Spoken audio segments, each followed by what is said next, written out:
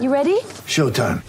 On May 3rd, summer starts with The Fall Guy. Let's do it later. Let's drink a spicy margarita. Make some bad decisions. Yes! Audiences are falling in love with the most entertaining film of the year. Fall Guy. Fall Guy? Fall Guy. That's what the poster said. See Ryan Gosling and Emily Blunt in the movie critics say exists to make you happy. Trying to make it out? Nope. Because I don't either. It's not what I'm into right now. What are you into? Talking. Yeah. The Fall Guy. Only in theaters May 3rd. Rated PG-13. Get ready for the greatest roast of all time. The Roast of Tom Brady. A Netflix live event happening May 5th. Hosted by Kevin Hart. The 7-time world champion gets his cleats held to the fire by famous friends and frenemies on an unforgettable night where everything is fair game. Tune in on May 5th at 5 p.m. Pacific time for the Roast of Tom Brady. Live only on Netflix. What's going on, guys? Welcome to episode 2 of the Tracking the Stolen podcast. My name is Brandon Stanley, joined as always by Matt, aka Canes Prospects on Twitter, and Alex, Mr. Future Canes himself. Plenty to talk about this week.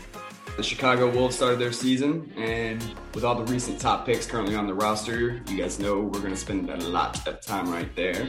We got some really good questions on Twitter this week. And of course, we had 4 games since we last met, so it's probably the logical place to start, especially with Alex Nedeljkovic getting the call. Personally, I actually thought he played pretty well. Maybe he was a tad eager on the breakaways, but none of the 3 goals were his fault. You know, a lot of times you hear when talking about goalies and breakaways and shootouts, you want to wait for the shooter to make the first move and be patient in your crease. And that's where I think that eagerness to make his mark kind of played in, you know what I mean? He really bit on both Atkinson and Jack Roslovic's goals. And like I said, I just think that's something that he needs the reps to get comfortable, and that's not something the Hurricanes have provided him with. You know, they haven't really given him that vote of confidence to get those. But overall, again, I thought he played pretty well, and I think he deserves another start. I think he would do a lot better if he got an actual run of games for a little while. His rebound control was really good. The puck playing was as advertised, and he gave the Canes a chance to win, in my opinion. I'm right there with you, Brandon. I mean, on the first goal, fluke deflection, you can't fault him on that. No goalie in the league is saving that. Just happens, part of the game. Tries to settle in a little. Does pretty well up until the second. You don't give away, but, I mean, you get given away a penalty shot against Cam Atkinson, one of the better snipers in hockey. It was a strange call. You know, like... You're not really expecting Ned to save it. I mean, the dude destroys the Canes. A save would have been nice, but I mean, you're not going to fault him for that. And then Brett Pesce gets worked. Ryan Dzingel gets worked, and you're not really expecting Ned to make that save either. Great move by Roslovic. And I mean, that's going to be on you right there. But can we just talk about that little play for 1 second? That's going to be a play. Pesce and Dzingel both looked like they were standing there just like, you're going to body him, right? You're going to body him. No, you got him, right? And they both just listlessly wave at the puck, get walked. Come on. Anyway. Yeah, it's the patented Matador defense where it's just like, ole! And brutal. Both players just get walked. And it sucks because that's going to be the play that's going to be on every single Columbus highlight reel for years. Like, and Ned is never living that down. And it sucks because he had a decent game. I mean, for any goalie, you want that to be their best game in 11 months. You know, like for his first game in 11 months, I'd say that's pretty solid. Yeah, Rod did seem somewhat happy with his performance in the post game. Didn't talk too much about it really, but I mean, at the same time, there's not a whole lot to glean from it because it was like I think he faced 22 shots, and the goals were either fluky or breakaways. And other than that, did he really have to make any tough stops? Like he swallowed everything up, and he was something I mentioned earlier was his rebound control was very, very good all night long. Something Reimer's really struggled with lately. Everything that came into him, swallowed up. Didn't give up a rebound, controlled the corner. He was really good with that. So he did a good job slowing the game down, and taking care of what he needed to, and then he was asked to do a lot more than that, and that's where the struggles came in. I would say he made the saves that you'd expect him to make, but he didn't really make any of the ones that, you just kind of need a save from your goalie. Right. To try and bail your team out. The thing is like, we haven't gotten that from Reimer lately at all. Mm-mm. We've been trying for the past couple of games. It really looks like the Canes have been playing like they did when Scott Darling was here. They were playing like they couldn't get a save from their goalie. They're playing like they didn't trust him. And again, like Reimer hasn't been terrible, but he hasn't been good. And that's my biggest concern right now is if Rod Brind'Amour doesn't trust Ned, he's going to keep giving Reimer these starts. And if the team doesn't trust Reimer to make the save, then can the team really win any games? Is because we saw in the Columbus game, the Canes barely won because they didn't get a save from their goalie, and they played like they weren't going to get a save from their goalie. And the Canes offense is good enough to win them games without their goaltending.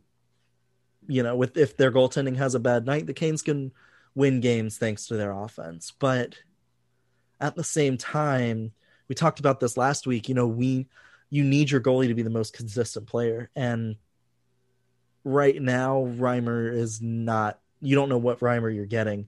You don't know if you're getting Toronto Maple Leafs good backup James Reimer. You don't know if you're getting 2019, 2020 James Reimer. And you don't know if you're getting Toronto Maple Leafs starter James Reimer, which was a thing. Yeah, I tweeted out the other night after one of Reimer's subpar games, I said, if Peter Mrazek had that identical performance, the fans would be all over him for it. Right. But, they were making excuses for Reimer, just saying, the defense wasn't good or, just kind of trying to, sweep it under the rug that he wasn't good.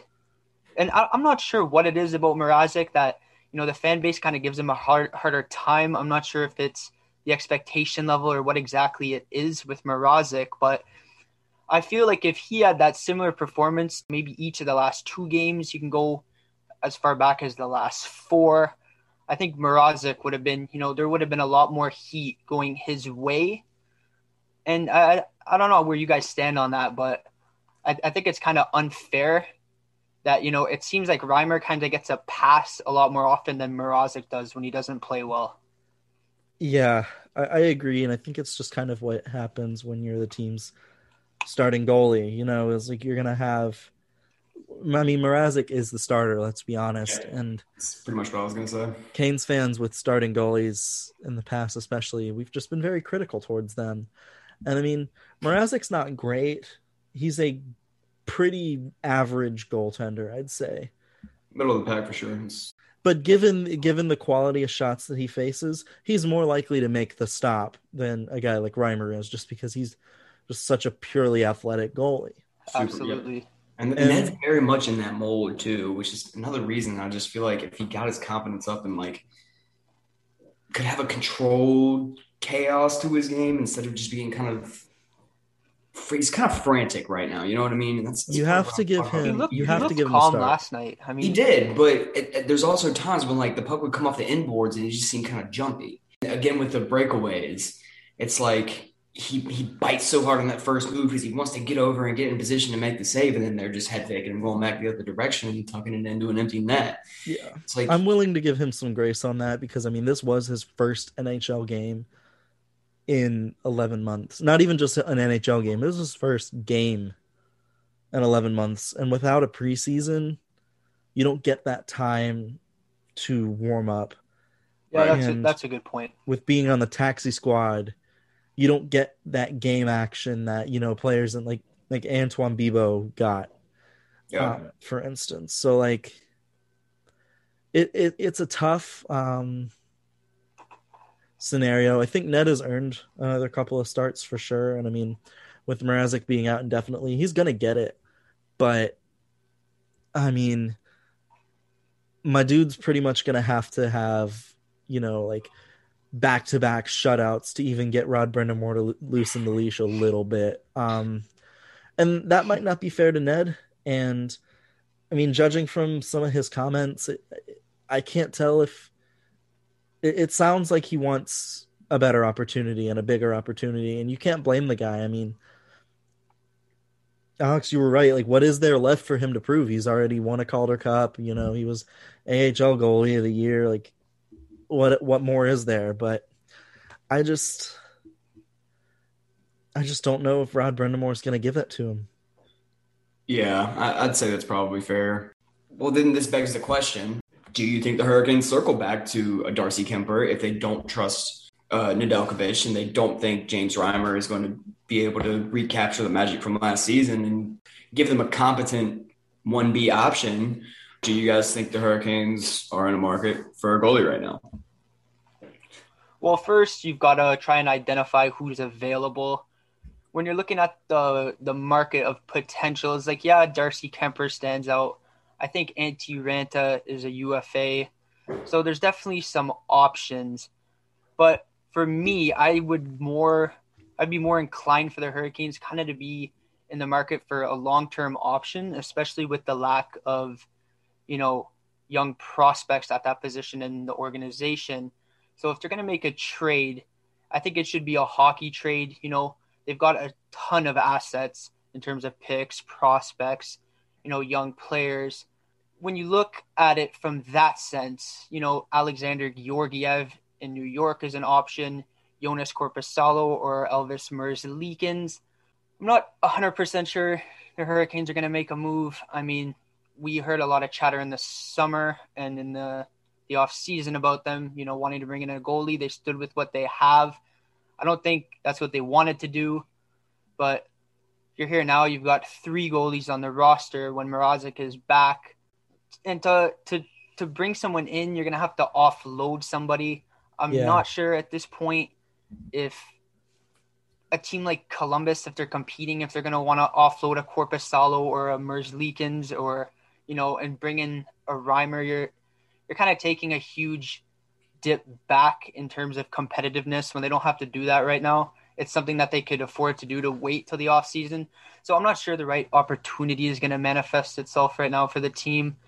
I think it's something they should consider, but I think if something like that was in the cards, it probably would have been done already before the season. I would never say never, but I'm not going to bank on it right now. You also have to keep in mind the Canes have no cap space right now. They can't add anything without giving up salary in return. Exactly. You would have to move out Reimer, probably. Yeah, any goalie that you do trade for, you'd have to pick up. And just looking at the market for the offseason right now, and if I'm the Canes, this is when I'm waiting to make the move, because the Semin buyout's coming off the books. There's a couple other things coming off the books. Frederik Andersen, he's 31. He'll be 32 at the start of next year. If you want a goalie for, the next couple of years while you wait for maybe Kochetkov or, it's a reach, but maybe Jack LaFontaine to develop into a starter, you have that as a solution. I mean, he's always been a pretty solid NHL goalie. But is Frederik Andersen really about the Hurricanes are going to want to go down again with how things went down in 2010? Man, if they can sign him, though, it doesn't matter. Different regime. It doesn't matter That's what fair. happened That's in 2010 if you can sign him.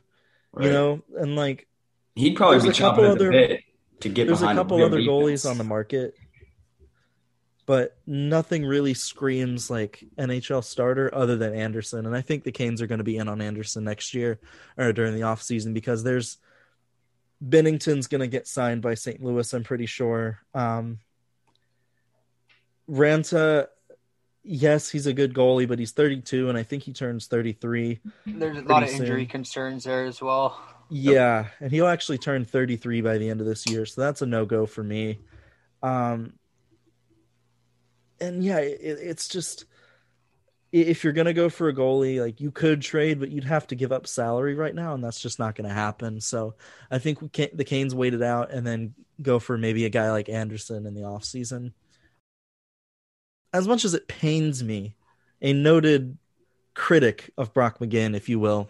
He's been playing his best hockey as a Hurricane, at least from a points production wise. And I mean, yes, he's playing with Aho and Svechnikov, but you can't deny, like, McGinn's looked good. I feel dirty for saying that. All right. So for me, there's two ways I look at this. Optimist in me, he's got 4 goals in 5 games. He's given them something up there. He provides energy. He's always good defensively and on the kill. But the thing is, every time he scores a goal, it seems like a minute later, he misses an empty net or does something else that makes me go back to, why the hell is he on the top line? And part of me wants to be like, if that was Ryan Dzingel, who is a finisher and is being misused up there, and we actually had this conversation in a DM last night, but we're not going to get into that right this second. If it was Dzingel, or if it was, how many other players, they would have 10 goals up there right now in this stretch of games. But on the other side of the coin, Brock McGinn is a puck magnet. Yeah. And it's just like, they wouldn't get those opportunities because he's always just in that spot that the puck's going to go to him. And about 30% of the time, or that's probably a little bit high, 10% of the time, he finishes it. And a lot of the other times, it's very frustrating. But, it's worked for now. I guess I can't complain too much about it other than what I just did. And I'm guessing Teravainen, once he's got his legs under him again, I did think he took a pretty notable step forward yesterday, but he's certainly still not himself. I do think eventually, hopefully, we'll see some TSA in the future, but for now, McGinn's doing a fine job up there. The thing for me with McGinn is that when some guys get promoted from like a depth role into a scoring role, they lose their identity, right? They try and be too cute, too finesse. They lose that element that makes them so effective in their normal role. And I think with McGinn, he's played the exact same way he always plays, whether he's on the 4th line, the 1st line, whether he's on the penalty kill. He only plays the game one way. He plays hard. He's rugged, right? He's tough. Mm-hmm. He doesn't back down from anybody. And, he doesn't try and be something he's not. He knows he's not the most skilled guy in the world. He knows he's not going to score 40 goals in the NHL the way he did in junior. And I think that's the biggest thing for him, is that he stuck to his identity and playing with skilled guys. Obviously McGinn's character and his role on the team speaks for itself, how respected he is in the room, how long he's been around. And, his energy just kind of, I would say he's probably the spark plug of the group. And, it's nice to see him get rewarded for it because we're not used to Brock McGinn scoring this much. No. And, if he can keep it up, then in a secondary role, getting goals from a guy like him on top of getting production, from Nino Niederreiter and Vincent Trocheck, which we were hopeful for, not necessarily counting on. It's not a secret why the Hurricanes have been scoring so much this year. I just hope McGinn can keep it up. For me, he is very vital to the group. Yeah, and I mean, I hate to admit it, I really do, but because he's one of those players that's consistently just frustrated me because he has just a wicked shot. It's just not accurate at all. At all. And I often feel like, at least prior to this year, he was kind of killing offensive opportunities. Or kind of be like the patented Jordan Staal, except for this year, obviously, but where it was kind of where offense went to die. And this year, it's kind of funny. It's like the reverse has happened, where we're getting a good amount of our offense from guys like Jordan Staal and Brock McGinn. And I guarantee you, nobody was going to predict that. Nobody. Jordan Staal, post-COVID, has been the hardest player to stop. He's been a beast. I mean, this I will isn't give even credit just to Jordan Staal right now. This isn't even just dad energy. It's this is his sick game, but he just keeps going. And I've never seen Jordan Staal possess hands as soft as he's had. And I mean, I don't know. There's a lot to like about the Canes right now. They're getting that depth scoring that they lacked. They're getting goals from Nino Niederreiter. They're still not getting goals from Ryan Dzingel, but we'll have to put that in a box and save it for next time because that's a whole other discussion. But overall, I mean, the Canes have done well. It was a rough stretch of games. I mean, the team's still kind of getting its legs under them after, the COVID breakout. But you split both series, and yes, the Columbus game, that series was an exercise in what officiating should not be. But you're an NHL player and you're an NHL team. Roll with the punches, take the cards that you're dealt, and do the best job you can. I think that the Canes are in a good place. I think that they're trending upwards. It's just going to depend, like we said earlier, a lot's going to depend on the goaltending moving forward. So, yeah, I mean, that was something that I actually pointed out pretty recently. They're getting that depth scoring. They've got star power at the top. They just need to get healthy, really.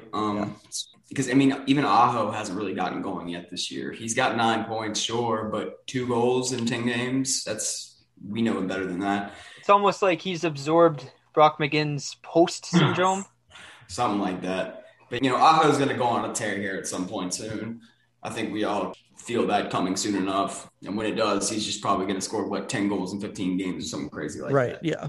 Well, the good thing for me, the promising thing is that, you can say both Sebastian Aho and Teuvo Teravainen haven't got going yet. I haven't checked Teravainen's stat line, but I don't know if he's scored yet this year. He's got 2 assists. 2 assists, yeah. See, so your top guys haven't even showed up yet, and you're 7-3.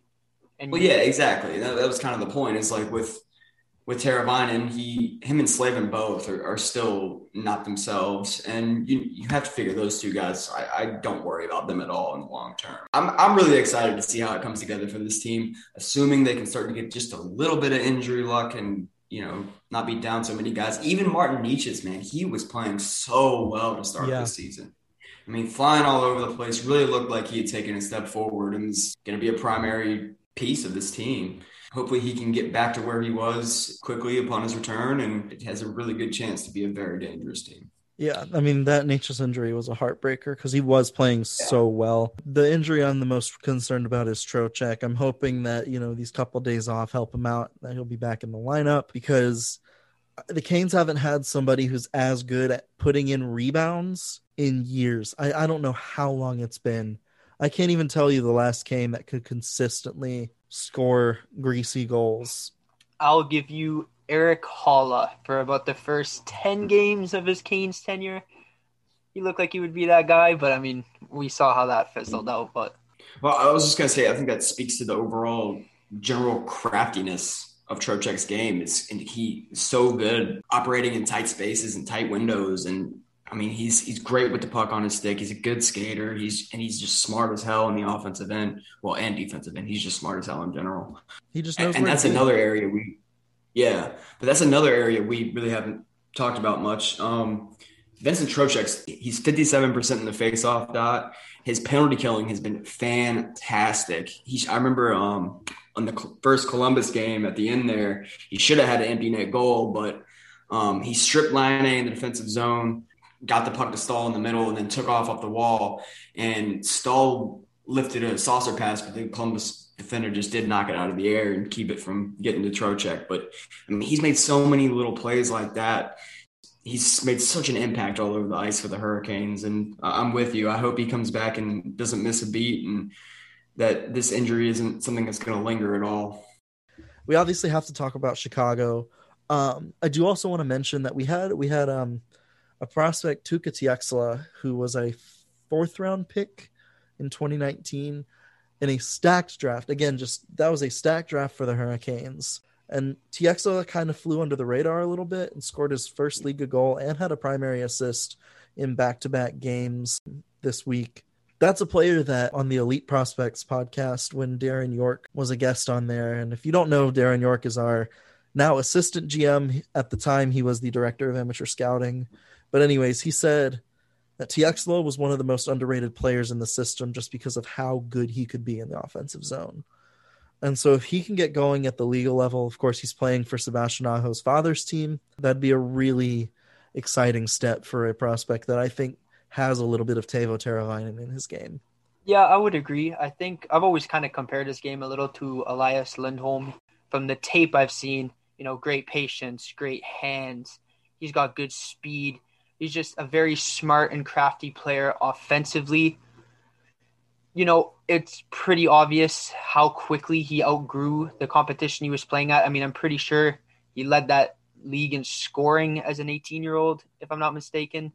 So he's like, that level of competition is just way too low for him at this point. Yeah, I mean, he's getting fourth line minutes right now in a men's league for one of the best teams in the league. And at this point, I'm just hoping for growth. And I mean, in a season as weird as this with COVID and everything, like, I'm just looking for growth in everybody. I'm not looking for somebody to stake their claim as the Canes' next top prospect, because for a lot of players, they are not getting as many opportunities as they normally would. No, I mean, I think it's a good thing for him to be in that lineup regardless. I mean, if you take a look at that Karpat roster, it's loaded from top to bottom, right? Yeah. I mean, I guess some guys coming back to the NHL now that the season's resumed has kind of opened up a few spots. I'm glad he got to take advantage of one. And, I do see a lot of room there for growth. He's definitely a small kid. I think he's listed at like 160 pounds or something, if I'm not mistaken. If that. 5'9". That might be generous. He's got a lot of skills worth developing. He's a project, but for a fourth-round pick, I mean, the upside there is just fantastic. Yeah, Tiexla is also one of my favorite under-the-radar prospects for the Hurricanes because, like you guys said, I think we've talked about this a little bit before. It's the Hurricanes' new draft strategy of instead of just taking some big kid that can skate that's going to college and trying to let him develop for multiple years, they're taking swings in the later rounds on these kids that if they do hit, they're a top half of your roster player because Tiexla's skill level is phenomenal. Just ridiculous. Super just good ridiculous hands, for fourth round. Super quick. Like, he's got so much to like about him, but then he's got that flaw, the size thing that pushes him down draft boards. With Tiexla, you're getting a guy who I've never seen a player make as many seam passes just look absolutely effortless. I mean, he could pass through 4 defenders and make it look like there was nobody in his way. It's a sight to behold. And that's why I seriously think there's Teuvo Teravainen in his game, because he sees the ice on a totally different level. My homework for anybody listening to this podcast, go to your Twitter search bar and type in Tuukka Tiexla. Just go to the videos tab and just watch his highlights. There was a tournament he was in with Karpat's U20 team, the JCWC, so the Junior Club World Championships. So it was just basically the top junior clubs in every country got together and had a tournament. And this was my first real viewing of him after he was drafted by the Canes, because I had watched him a couple times in his draft year, and that's why I became a fan, because I was like, holy crap, this kid's good at the U20 level. And I saw him play against, other top competition of his age level, and I was just blown away as to how effortless he made just the game of hockey look. But it's called the JCWC. I don't remember where it is, but I'm pretty sure they kept all the highlights on YouTube and it's all free. So that would definitely be worth checking out, because, again, he just made some absolutely effortless plays, but they were unreal. Well, Tiexla is definitely one to watch. Of course, we have a whole lot of other prospects that we definitely want to watch right now that are a little bit closer. I was going to say a lot closer to home, but they're not in Charlotte anymore. They are now in Chicago. So, yes, the Wolves now off to a 3-0-0 start on the season. You got 3 top prospects there right now that are only there because of the new agreement between the AHL and the CHL, allowing players under the age of 20 to play in those leagues. Guys like Seth Jarvis are really tearing it up early down there. What have you guys seen out of him so far? So I watched the first 2 Chicago games and listened to the other one while I was at work. But easily one of the biggest standouts was Seth Jarvis and how comfortable he looked at the pro level at the age of 19, which is crazy because in a normal year, he'd be in the WHL right now and putting up ridiculous numbers. I mean, he's playing at a level that he wouldn't be playing in until a year and a half from now, and he's over a point per game and looking like a professional hockey player. I was talking with Alex, and I haven't seen a player this good at just finding open patches of ice for himself. And better yet, Jarvis is one of the best players at not only finding that open area of ice, but doing so and not being able to get caught by the defense. He'll just slip in unnoticed, and that's how he got the tap-in goal assisted by Jamison Reese in Chicago's second game. That's how he got his first AHL goal. He just slips behind the defense completely unnoticed, and boom, all of a sudden he makes a team pay. Offensively, you just marvel at the ability he has as a skater. He is almost Natchez level fast. I did not realize he was that fast. Even in the WHL, I didn't realize he was quite that quick. I mean, this guy can stick handle in a phone booth. He can beat you with his hands. He can go through you with a deke. He can go around you with his speed. So this is a guy who's going to be very tough to contain, even for NHL defenders, especially in transition. I mean, this guy is going to be an absolute nightmare for teams to contain. And, playing with the Hurricanes skill guys a couple years from now, I definitely like how he's looked in these first couple of games. I do think he should be tearing up the WHL this year. I would definitely have expected probably 50 goals and 100 points from him if the season wasn't cut in half. Yeah.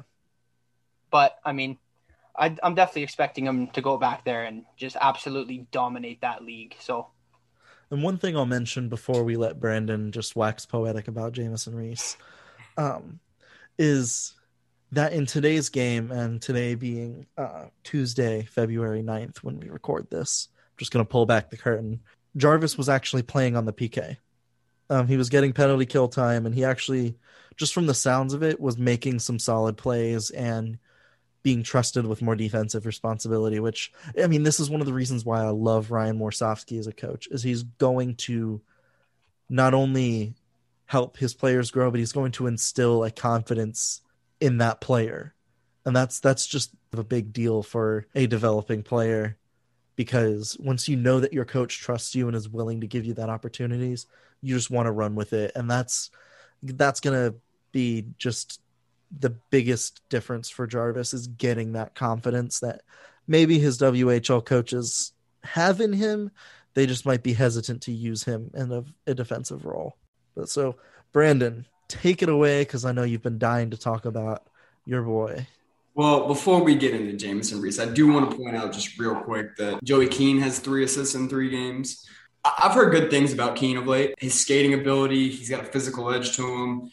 His skating stride does look a little bit funky when you first watch it, but he moves really well out there. He can move the puck a little bit, and 3 points in 3 games isn't a bad start. Discipline has been an issue. He's taken a lot of penalties.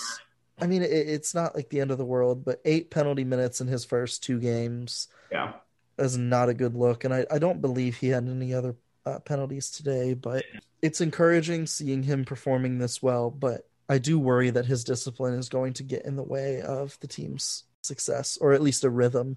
Well, the other 2 notable players down there right now are Dominic Bach and Ryan Suzuki. They both have 1 assist so far. Yes. Both have shown a couple flashes from what I've seen / heard, but that's kind of more in line with probably what you expect out of these guys down there right now. It's probably going to take some time. And as you guys have mentioned, Ryan Morsovsky is a great coach and a great teacher. I tweeted something about this last night, as a matter of fact. I mean, there's really, for me, nobody I'd rather have down there teaching these guys and absolutely helping them develop into NHL players. But yes, now we will move on to the main event of the night. Jamison Reese, baby. In this corner. Another guy that's turned heads pretty much right away. He plays such a pro-style game already. I've spent about a year and a half already yelling about this on Twitter. He sees the ice really well. He's got speed. He's got hands. He's got a sneaky good shot. He's physical. He's in your face. He plays between the dots. I mean, I love his game. He scored a beautiful goal where he beat a defender to the outside, got to the middle and finished. And then he had another very similar one where, as we spoke about, Jarvis got his first NHL goal coming in on the weak side for the rebound. It's kind of one of the bigger questions for him is Sometimes his decision making out there is questionable, and not just in terms of taking bad penalties or laying out bad hits, but sometimes he tries to do too much and can get himself into trouble. But those, to me, are just maturity things. And one of the reasons I think, especially under Brendan Moore and in our system, he has a chance to develop into a very, very good NHLer. Yeah, I'm right there with you. You know, the puzzling thing for me is, so for Chicago, Reese has been playing on the wing, on the first line wing, which is good, and Jarvis has been playing as a second line center. But for me, I view Jamieson Reese as a center in the NHL in the long term. I think I view Jarvis as a winger. So that's a little bit confusing for me there. But I know, like, the coaching staff, I'm sure they know better than me, so they can do what they will. As far as Jamieson Reese goes, my comparable for him would probably be Vincent Trocheck. I'm not sure how you guys feel about that comparison, but I mean, they're both smaller guys, but they're skilled. They don't give you anything. They don't give you anything in terms of giving opposition open ice. They're in your face. Reese has some pesty qualities to him. I'm kind of hoping he can maybe evolve into the Hurricanes version of maybe a Nazem Kadri type.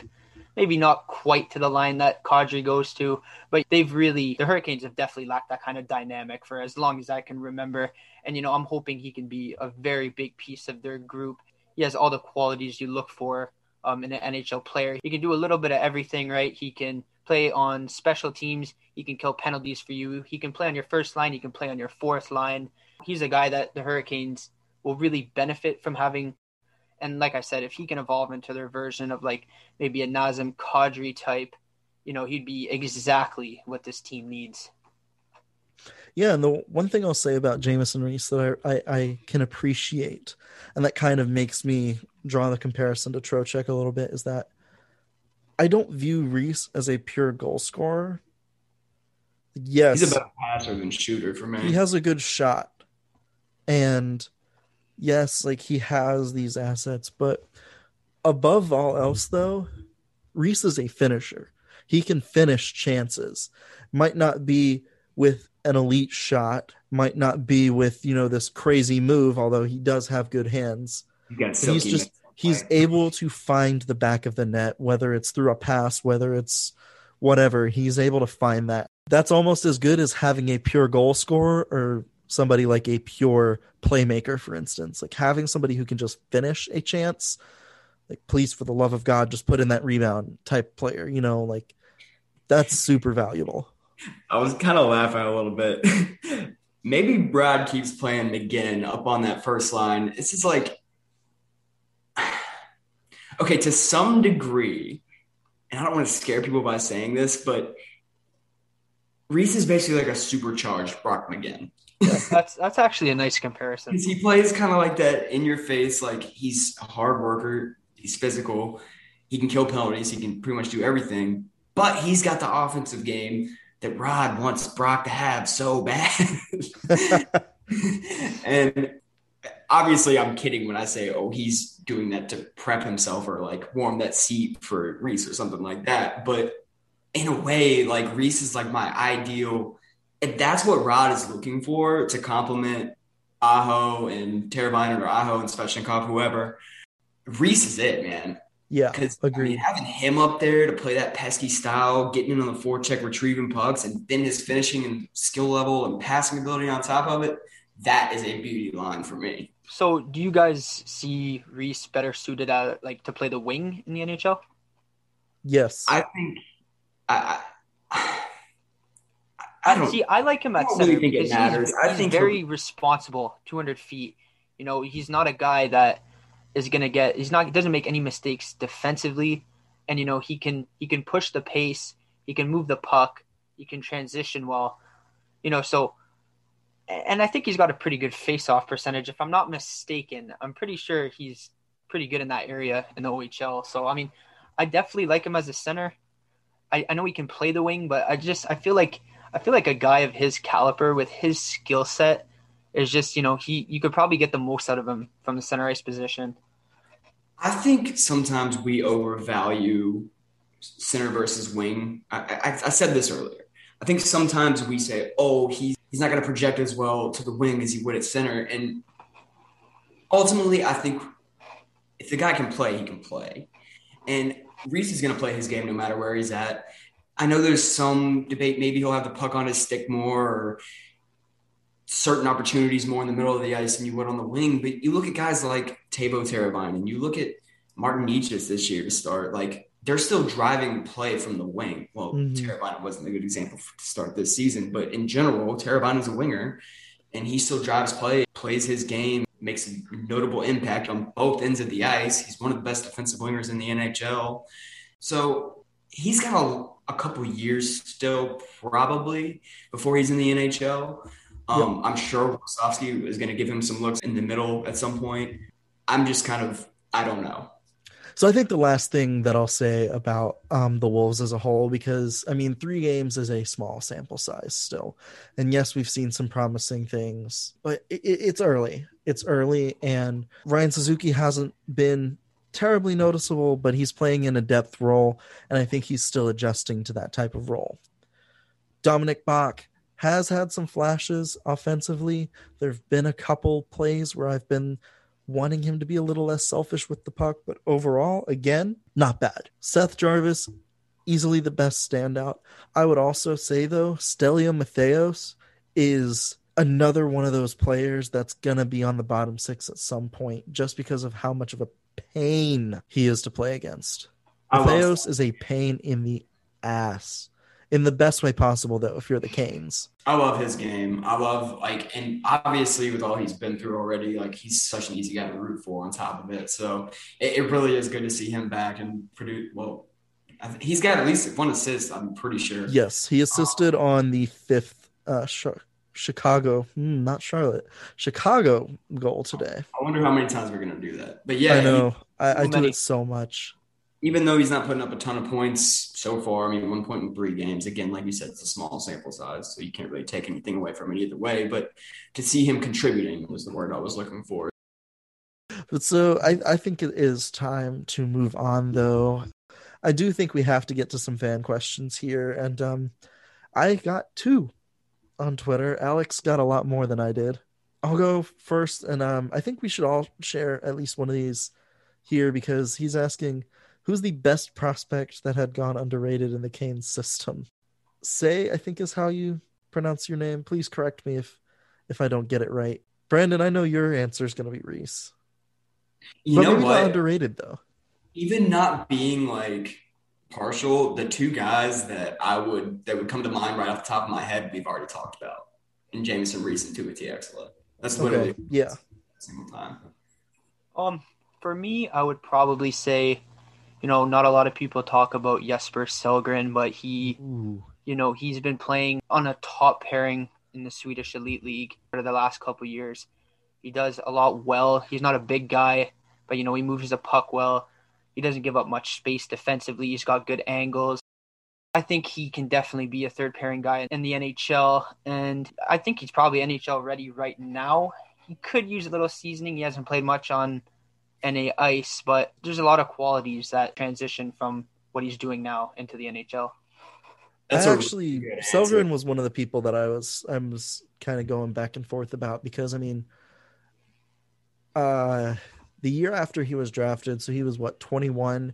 He comes into the AHL. He was 2 years over age, yeah. Yeah, so he comes into the AHL after not playing on North American ice ever, and in the middle of a Calder Cup run, he not only earns a spot on the roster, he takes it away from an AHL veteran and becomes a key piece in Charlotte's Calder Cup run. Yep. And that's huge. It's easy to forget about Sellgren now because he hasn't played for the team and he hasn't been in our minor league system just because of the weird world we live in right now. But Sellgren's a good choice. I would also say that one of the best prospects we have that doesn't get any attention is Dominic Fensore. He's so fun. And I mean this in the best way possible. Fensore is going to be the most fun prospect the Canes have. He's so good in the offensive zone at just taking control of a play. The things that he can do with the puck are just mesmerizing, and he needs to get better at defense. Is always going to be an issue because he's a smaller defenseman. Extreme. Well, that's He's one not way just to put small. it. He is That like he is the absolute bottom of the. Yeah. If he makes it to the NHL, he will be the smallest defenseman. Yep. But I think So the do- shortest defenseman in the NHL right now is 5 foot. Matt, let me ask you this. Do you think there's an opportunity maybe for Fensore to move to forward? No. No. And the reason why I say this is because I don't actually think that Fensore is that bad in the defensive zone, provided that he's with a partner that can be like an anchor. Like he's playing with Cade Weber right now, and they're doing just fine because Weber, I mean, has enough range in his arm's length to just reach over to the other side of the ice and bat the puck away. I mean, if you're gonna play a 6'7" defenseman with a 5'7" defenseman, then I guess it kind of evens things out. Yeah, but even if he had, like, say, like you put him with not like ideal pairing, but like Brett Pesce, for instance. Yeah, I would say a Pesce would probably be a good partner for him. You give him an anchor, but Fensore, he's going to hound the puck. He's going to make you work for anything. He does struggle on the rush, and analytically, I think it's Mitch Brown is his name. He does a lot of tracking at the NCAA and junior level. He had a really good graphic where basically it showed that Fensore is one of the best defensemen at creating offense in the NCAA, but he's also one of the worst at defending the rush. And so if he can figure that out and kind of get that at least reined in a little bit, this is a player that, honest to God, could be a power play quarterback for the Canes. Yeah, there's no question how special he is offensively. He could skate, just his skating ability, his stick handling ability. I mean, it's absolutely top tier for even a forward. Never mind someone who's just playing defense, right? But I mean, that 5'7", 150-pound frame is always going to be, it's always going to be a massive issue for him. So, I mean, I agree with you that he's definitely underrated, but he's definitely a project to say the least. And so, yeah, Scott Wheeler just put out his prospect pool rankings. I'm guessing you guys have seen those, haven't you? Yes, we were ranked 5th. And I pretty much agree with most of his rankings. Yeah, I'd say he was pretty much on par. But, yeah, he was pretty bang on. I'll read the beginning of Fensore's part. And he's high on him too because of everything we've mentioned here is the skating ability and not just straight line. I mean, his edge work and his footwork. I mean, anyway, first couple sentences that Scott Wheeler said about him. There are 4 players in the NHL listed at 5'7" or smaller. That number only doubles to 8 at 5'8" or smaller. And you have to go an inch further to find your first defenseman. So size is always going to be a problem, especially against bigger forwards. He's going to get boxed out. He has to figure out a way to at least be serviceable in that end. Yeah. Because you can't just play him on the power play or just give him offensive zone starts. Yes, you can't Ryan Murphy him.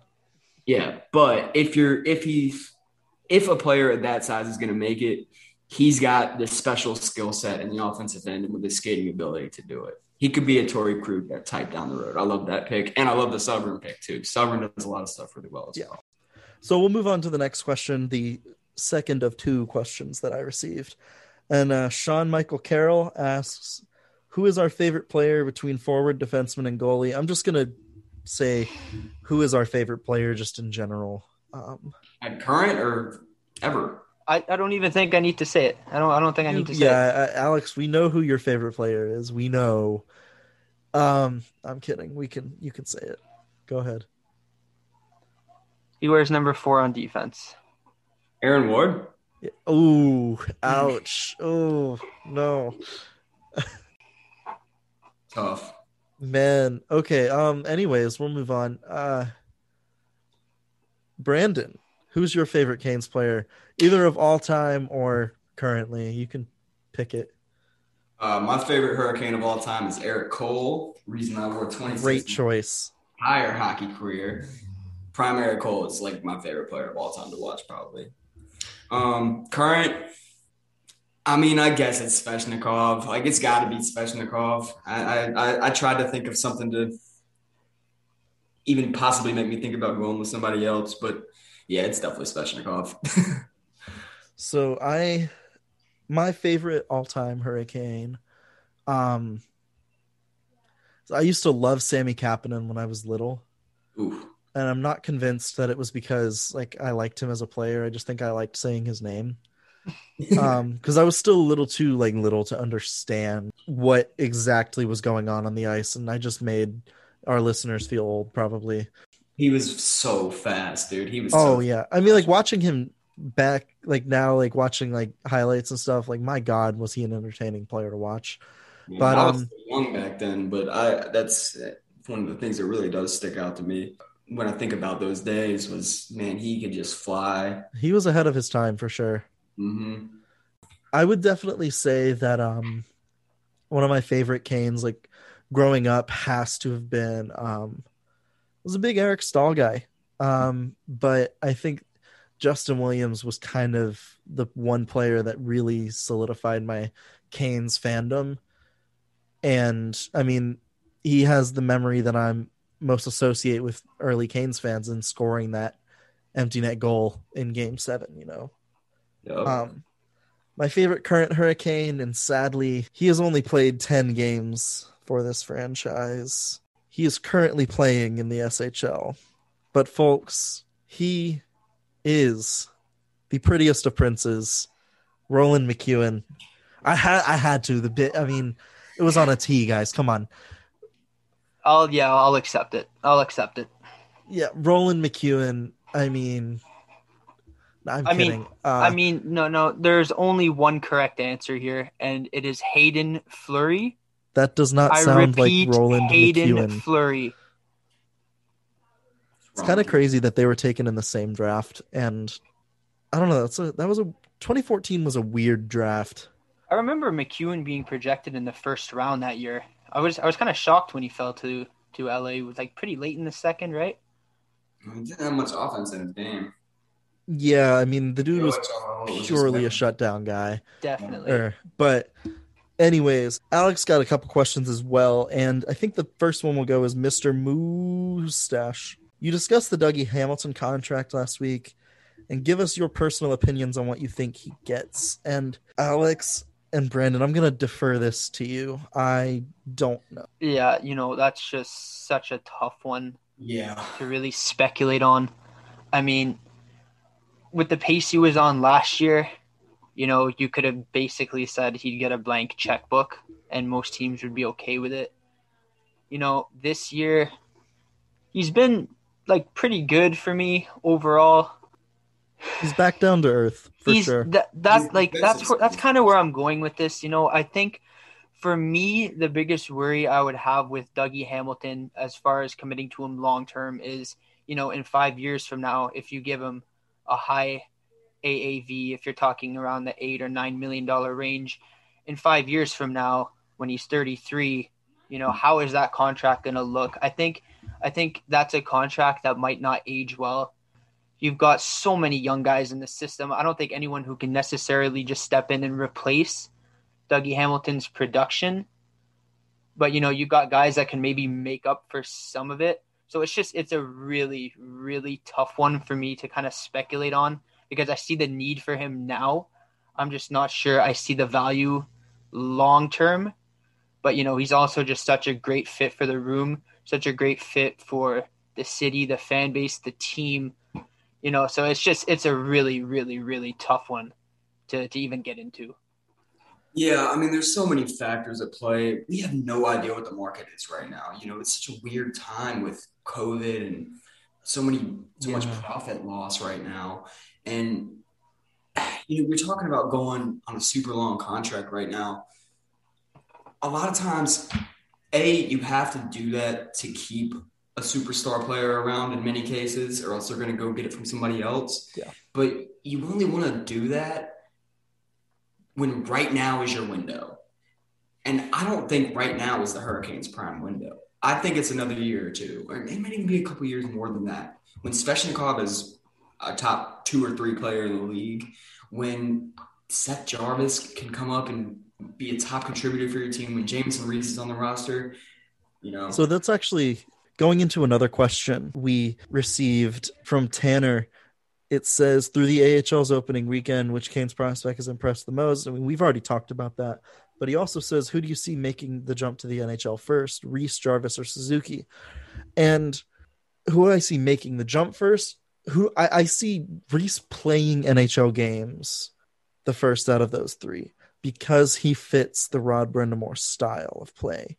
But who do I see becoming a full-time NHL player first is Jarvis, hands down, with how good he's been. Yes, you got these guys on the come up, and you just don't know what the roster's exactly how it's going to shake out yet. Yeah. I'm hesitant. I want Dougie back. I hope he's willing to take a 4 or 5 year deal. That's where I sit on the Dougie extension.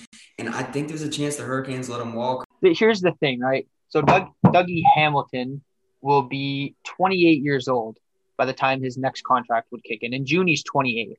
Yeah. So if you're committing to him for the long term, which you're going to assume his agent is going to ask for 6 to 8 years at probably top 5 defender money in this league. So you're going to be talking around maybe $9 million, give or take. So when he's 34, when he's 33, even 5 years from now, and you've still got 2-3 years left on that deal, can you see Dougie Hamilton still producing the way he is now? I definitely can't. And that's a huge barrier that's going to come up in contract talks and will probably complicate things. And in theory, that should still be within the Hurricanes' prime. You know what I mean? With so much young talent that's coming up through it'll be in the Hurricanes' prime, but will Dougie Hamilton still be in his prime at that point? That's the $1 million question. Yeah. Exactly, and that's why the $9 million question. Am I right, and folks? That's why I think there's a chance he really does walk, and the Hurricanes let him if he's not willing to come down to a 4. I think there's going to need to be a little compromise from both sides. Will it happen? If it can happen with anybody, I could probably see it being with Dougie. Considering the ride he's had in Boston, how things went for him in Calgary, how accepted he's been by the team, by the fan base. By everything that's kind of gone on since he's come to Raleigh. Well, I mean, he's also said that he liked playing in those places. It wasn't he doesn't have anything against those franchises in those areas. So, I mean, I think in order to really understand Dougie, we have to realize yes, he likes it here, but he didn't have any resentment towards other places. And so I would just say optically, it kind of looks like things have gone better for him here. So maybe that's just me trying to be optimistic about getting him at a better price range. But I mean, I think there's going to have to be some compromise from both sides. So Kane Stats asking a question as well that says, who do you think will be heading to Seattle in the expansion draft? And I can actually kind of take an answer because I let you guys handle the Hamilton conversation. And that I think the Canes are going to trade off a few assets and maybe a top prospect to Seattle in order for Seattle to take one of our more expensive contracts on defense, like a Brady Shea or like a Jake Gardiner. And obviously I'm leaning a little more towards Shea, but I think Seattle is going to want to take somebody maybe like Bean, and the Canes are going to say, hey, we'll give you this guy if you take Brady Shea off of our hands and give us $5 million in cap space to work with. Because we've seen this year how valuable cap space is with the flat cap right now. And with the cap not expected to grow next year, we'll need that cap space. So I'm thinking the Canes, it's unfortunate, but I'm thinking they're going to have to spend a little bit of their draft capital, or they might have to reach into the pipeline again.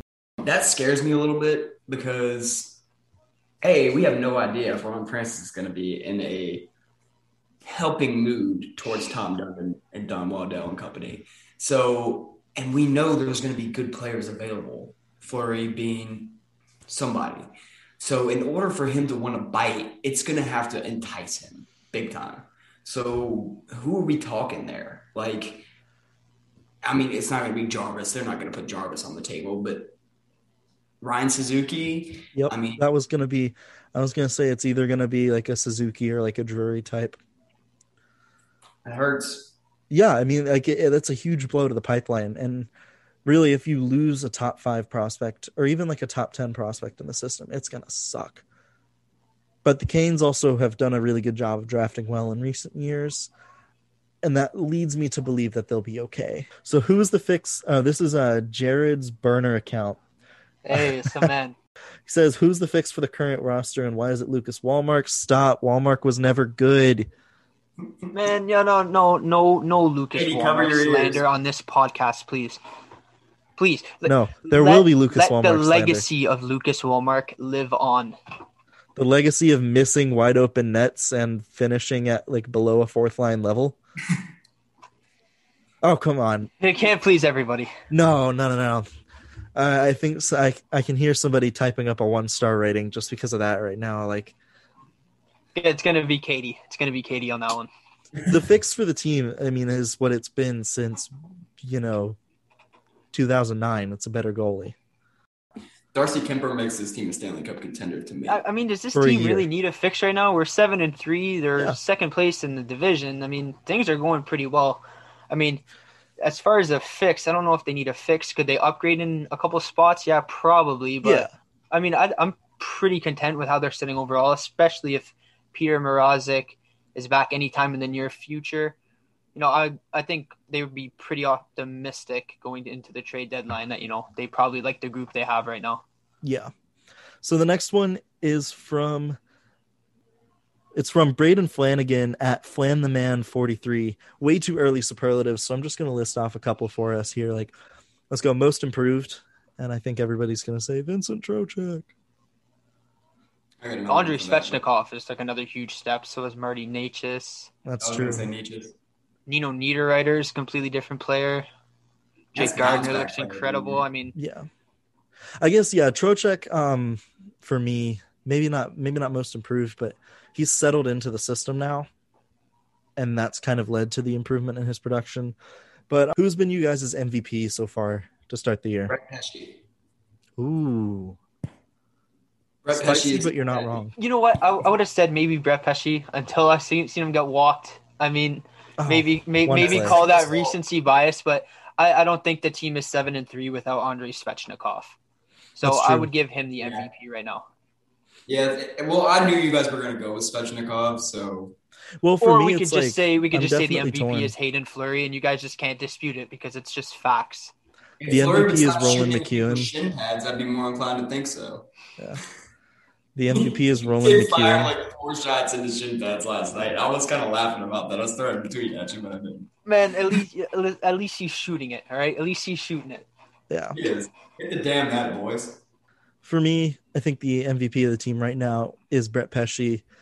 And there's a Kane scout that tweeted it the other day. There's not a defenseman in the league playing as good as Brett Pesce is right now. He's Just been fantastic. all around fantastic. No, he's Every been end of the fantastic, ice. that's for sure. Or what's some other superlatives that you guys can think of? Because I think this is kind of fun. LVP. Least valuable player? Brady Brandon, Shea? I know yours. Is it Brady Shea? Brady Tell me Shea why it has isn't been Brady good. Shea. Oh my God, Alex. Brady Shea has been good. Calm yourself over there. The answer. The players are going to hear this. I'm going to feel really bad. No, they probably We not love listening. all the Canes players. We Just do be love all better. the Canes players. But Ryan Dzingel was making me want to pull my hair out. This is what I told you guys last night. He's not a good fit here. He's being used in a depth role and trying to grind out shifts and win puck battles and just stuff that doesn't suit his game. He had his career years playing as a secondary piece on the scoring line and finding open ice and finishing. That's how he plays to his strengths. And he's not being given that opportunity here. I think I just don't think it's a good marriage. The Canes is, I mean, it's hard to complain with a 7-3 team. And I'm going to say that it's kind of a caveat for where I'm going with this. But I have 3 players in mind here that I'm kind of toying with the idea of. The first being Ryan Dzingel, like you said, because, and it's not an indictment on him necessarily. It's just the way He's a been good used. player. The way he's a better been player than used he's has been shown. frustrating since he came here. Yep. It's like, yes, he's scoring some goals, but if he's not scoring a goal, I don't know if he has any assists. But it just doesn't look like he's fit with the team, and I think that that's been a really big problem this year, and that we've been able to get Nino Niederreiter going, we've been able to get Vincent Trocheck going, but Ryan Dzingel's just kind of there right now, and He actually has 4 points in 10 games, so he isn't. He had a 2-assist game recently. It's not terrible, but again, I just don't know, man. Like the second player, and actually both of these players may have kind of gotten. I may need to give them more of the benefit of the doubt because they were both on the COVID list.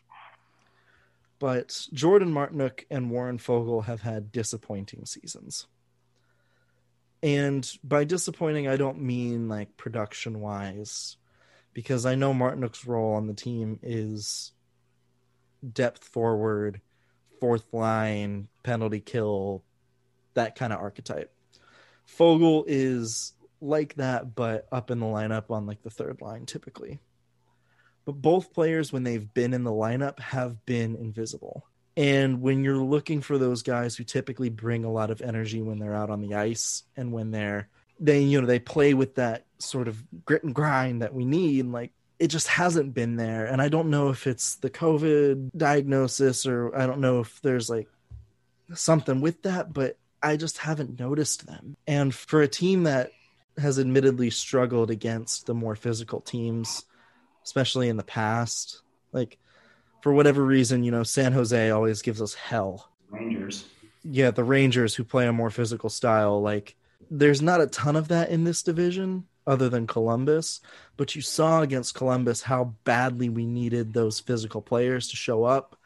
And at least from my point of view, I just couldn't notice that. And that's the Canes' depth is, like I said last week, it's going to need to be what sets them apart in this division. And I just haven't seen enough from those guys, but I'm willing to give it some time. Obviously this is early and we can't press the panic button because it's been a good year. We're 7-3, like it's okay. Even when we've had bad games, we found a way to win, and that's what good teams do.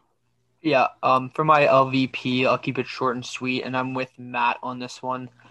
I love Jordan Martinook, the person. It's just the player I can kind of do without. Most nights he's invisible. Even on the penalty kill, which is like kind of his main specialty, he's not great.